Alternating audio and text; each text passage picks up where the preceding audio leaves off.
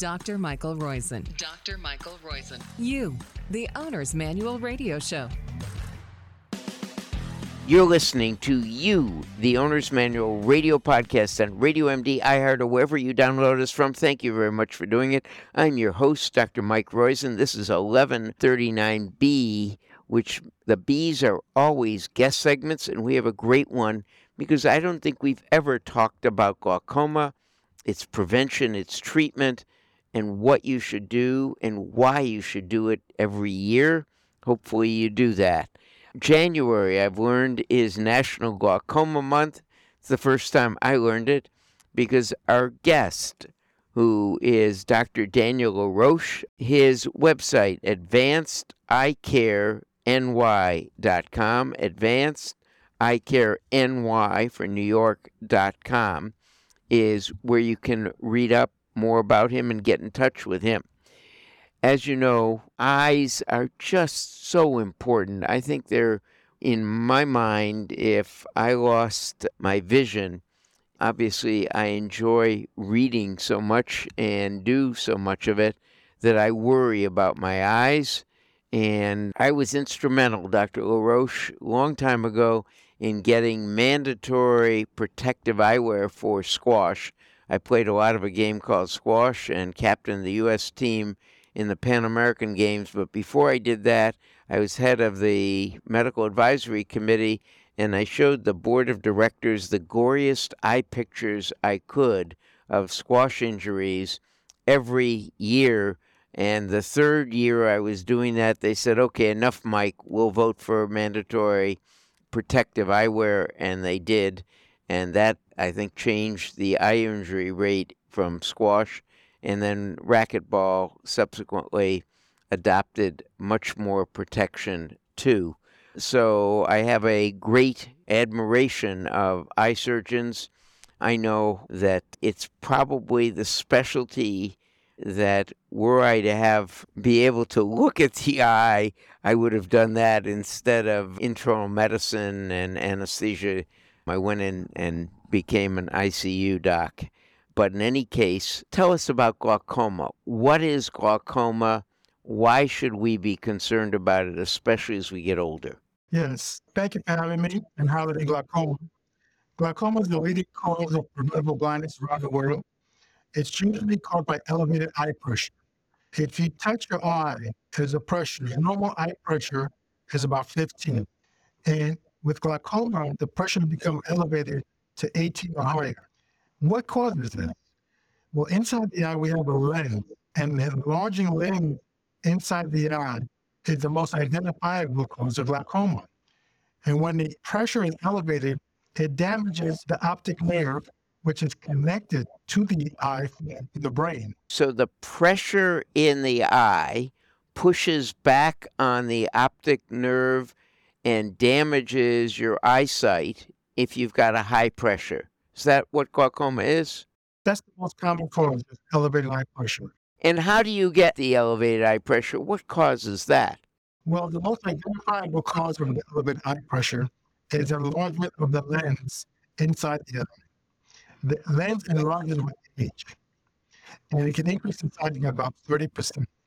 And as it gets larger, it could push against the iris, narrowing the drainage angle, also rub up against the iris with the zonules, releasing pigment that blocks the drainage angle.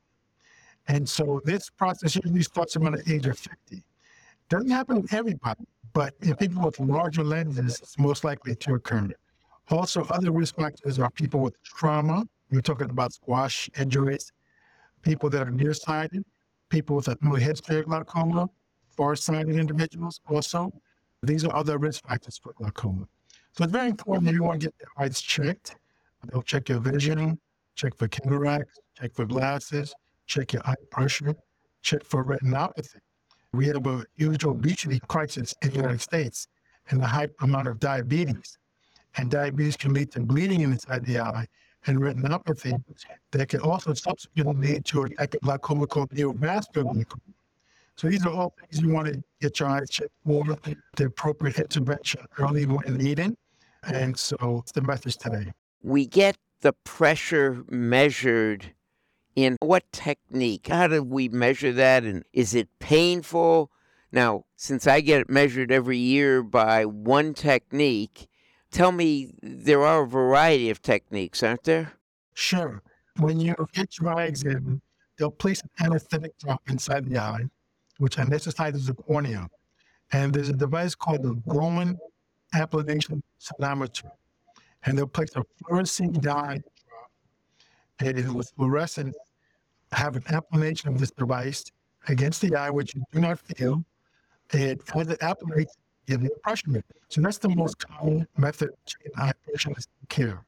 Now, if your pressure is high, 18 or higher, then they'll do a test called goniometry, where they'll place a lens on the cornea and look at the drainage of the eye to see if there's damage in the drainage angle, if it's open, closed, if there's a high amount of pigmentation, to see if they can see what's causing the elevated eye pressure. The most common causes of elevated eye pressure for the large lens that can either narrow the drainage angle and or lead to increased pigment liberation obstruction of the drainage angle. And when that occurs, we have good news. We can treat that safely with earlier cataract surgery and micro-based glaucoma surgery. Now, let me go back and ask something.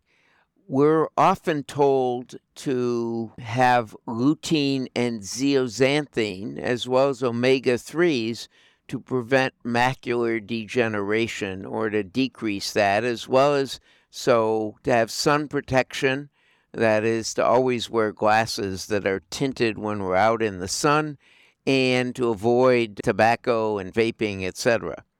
Those are for macular degeneration, but I'm asking, does the pigment get more likely to break off if we have a lot of lutein and zeaxanthin, or is it not related to the amount in our diet or our supplements? Well, that's a good question. The healthy diet, the supplements, the vitamins, the antioxidants, the exercise, the meditation, the relaxation, those are all things that help keep your eye healthy by reducing the oxidation that takes place during cataract formation. And so, for example, if you're not healthy, you're much more likely to get cataract formation and increased thickness in the lens inside the eye. And that's sort of the trigger for the angle exposure, the increased pigment liberation that occurs. But if you're very healthy, your lens won't grow as fast. It'll be more clearer, less cataractogenic, and you'll be able to start off glaucoma much more, maybe not even develop glaucoma as you age. So that's how it helps with glaucoma. And then also the lutein and greens have been very useful to help stay off macular degeneration as well. So getting more of those isn't necessarily bad, but is really good for us. Absolutely. We're talking, by the way, since I ought to remind you, with Dr. Daniel Laroche, Laroche. He's a glaucoma specialist at Advanced Eye Care, ADVANCED EYECARENY, advancedeyecareny.com. That's how you can get a hold of him.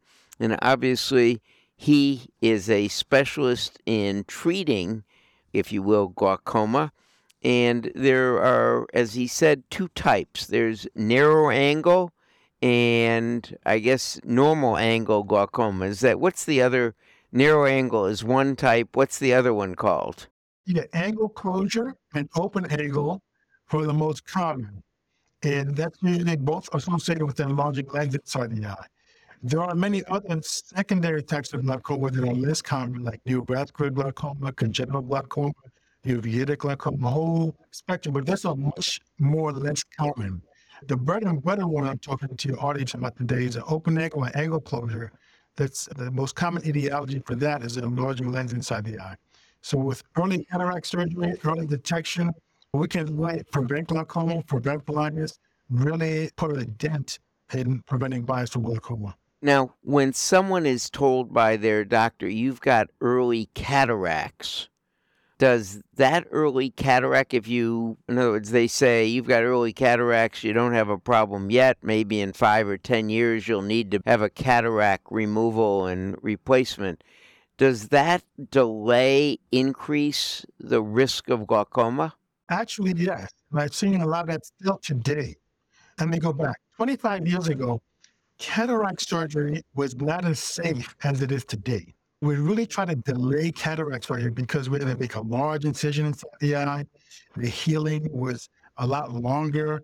There were a lot of stitches involved, and it was a much bigger procedure that was not as successful. But now, today, cataract surgery is much safer. We use a 2 millimeter, 2.5 millimeter incision, which we don't even need to do a stitch. And experienced hands, it can take anywhere from 5 to 15 minutes. And people can go to work the same day, see the same day, oftentimes. So the cataract surgery is much safer. So in my practice, what I say to patients if they have a cataract is that, okay, what's going to trigger us taking this cataract out is one, if it interferes with your vision, where you can't read as well, or you can't see sight as well, or if the eye pressure starts to go up. If you have a normal eye pressure in the 15, 16, 17 range, we can still watch it. But if your eye pressure goes up to about 18, 19, 20 or higher, then it's time to take it out because that's indicating that this large lens is starting to damage your drainage side of the eye. And so the earlier you take it out, the better you can stay off glaucoma. Wow. That's quite a eye-opener, if you'll pardon the use of that word, for me, because at least I've seen so many notes on patients saying early cataracts, they can wait 5, 10 years, whatever. And what you're telling me now is that delay may, in fact, increase the risk of higher pressures, which is glaucoma. And where cataracts are a serious condition, obviously glaucoma I rate as much more serious because it threatens the basic nerves that you see with. Am I getting that right? Absolutely. If you go to PubMed.gov, you look up my publications. I have several articles describing this in detail, how my approach to glaucoma has evolved to initial cataract surgery and microinvasive glaucoma surgery. Because we know now when we use eye drops to lower the eye pressure, it doesn't address the mechanism of the glaucoma, which is a large lens in the eye. And we have studies that show that the longer you're on the eye drops, the glaucoma can still get worse. And then when you want to do the cataract surgery and microinvasive glaucoma surgery, it reduces the success of it because there's more damage to the drain. Wow. We're talking, and this is very informative to me. Thank you, Daniel Laroche. Daniel Laroche is an ophthalmologist, Ivy League trained, who is at advancedeyecare.ny.com, a specialist in glaucoma, and is teaching me an awful lot. I hope he's teaching you an awful lot as well. You've been listening to You, the Owner's Manual 1139B. The Bs are always great guests who are informative as heck, as Dr. Daniel Laroche has been today. Thank you. We are brought to you, as usual, by GreatAgeReboot.com and Life'sFirstNaturals.com. Life's First Naturals are the makers of Trubiotics and bovine colostrum, neither of which do I know have anything directly to do with the eye, but both of which are very useful, at least preventing upper respiratory infections and even the side effect of bloating and gastric thinning from nonsteroidal anti-inflammatory drugs. You can find the data on their website, lifesfirstnaturals.com, and which will give you some indication why I take both regularly. My own website, greatagereboot.com, and the Reboot Your Age app. Remember that Dr. Laroche is at advancedeyecare.ny.com.